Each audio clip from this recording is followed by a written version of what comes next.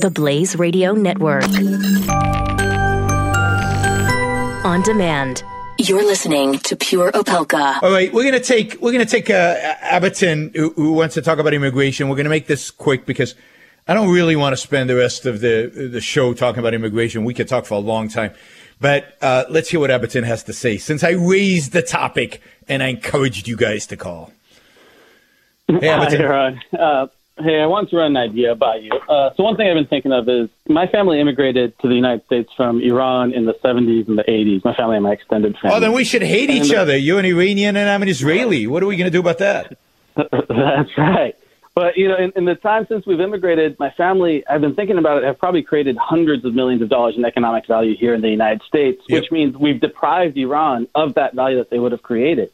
And I think immigrants to the United States, we disproportionately select for people who are going to make something of their lives. That's why they come to the United States. So isn't it both in our economic and our national security interest to encourage that brain drain, to encourage people from all over the world who want to make something of their lives to come here to deprive our opponents of those resources and of that economic value? So you're calling to get me in trouble with the Blaze audience. Is that the goal? That's the purpose? No, I thought that it would actually be a point that might resonate with that audience. I mean, I agree with you completely. Our immigration policy should be much more open, much more favorable towards people who can come here to work.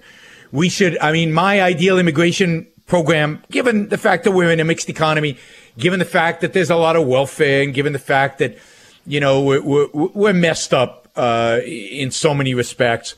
My ideal immigration program would have anybody who can get here, who will work, can come in. And look, my argument about immigration is not about economics. I can make the economic argument. I think immigration is great for America, partially because of what Abberton said. You know, immigrants who come to this country work, produce, they're entrepreneurial, they create, they build, whether it's a low skill level or at a very, very high skill level.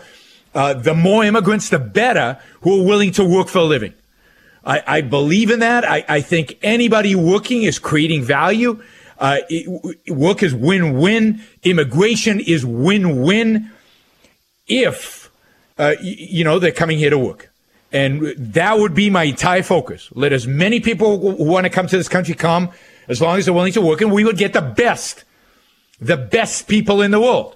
That's who we would get, right? The most entrepreneurial, the smartest, the most ambitious people in the world would come here, again, whether high skilled or low skilled, and they would improve their own lives, and they would improve our economy. But beyond that, I, as an American, have an individual right to invite anybody I want into this country, as long as my inviting them does not physically harm my neighbor or any other American.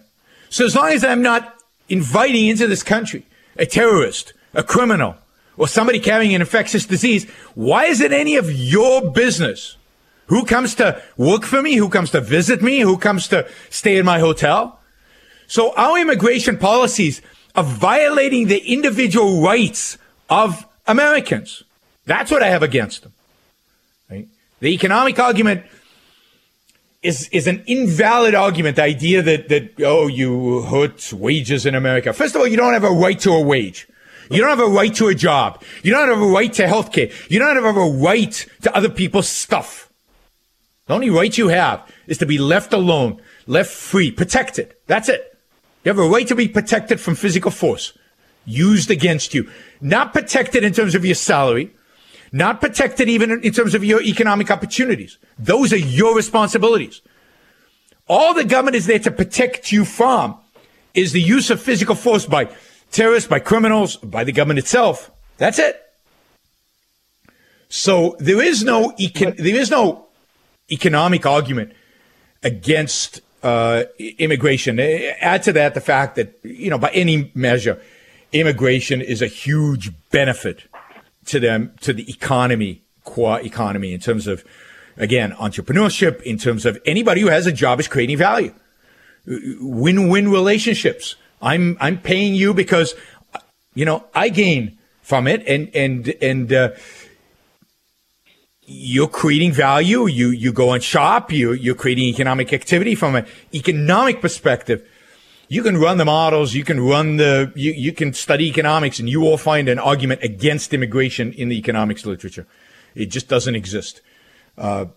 Freer, opener borders are better economically, much better economically than closed borders. But I believe in the argument from the rights perspective, from individual rights. Right, and I agree completely. But in the pursuit of our rights, wouldn't there be an argument for the government to actually go out of its way to find people who would be productive in America? No, because it's not the government's job. Adversaries. It's not the government's job to do that. It's not the government's job to encourage people to immigrate. It's not the government's job to go out and find people. It's the government's job to protect us. And it needs to screen the people coming in to make sure that they're not criminals or terrorists or carrying infectious diseases. But other than that, if they've got, again, in the current environment, if they've got a job, why stop them from coming in? The government has no role in going out there and deciding we need these professions versus those professions like Trump's current plan, right? That's central planning. Since when did the government know what the economy needed? The government's pathetic when it comes to things like that. It has no clue what kind of jobs are needed in America and what kind of jobs are not needed in America. If you have a job, that's all the government should require. And as long as you're not a danger, then they should allow you in.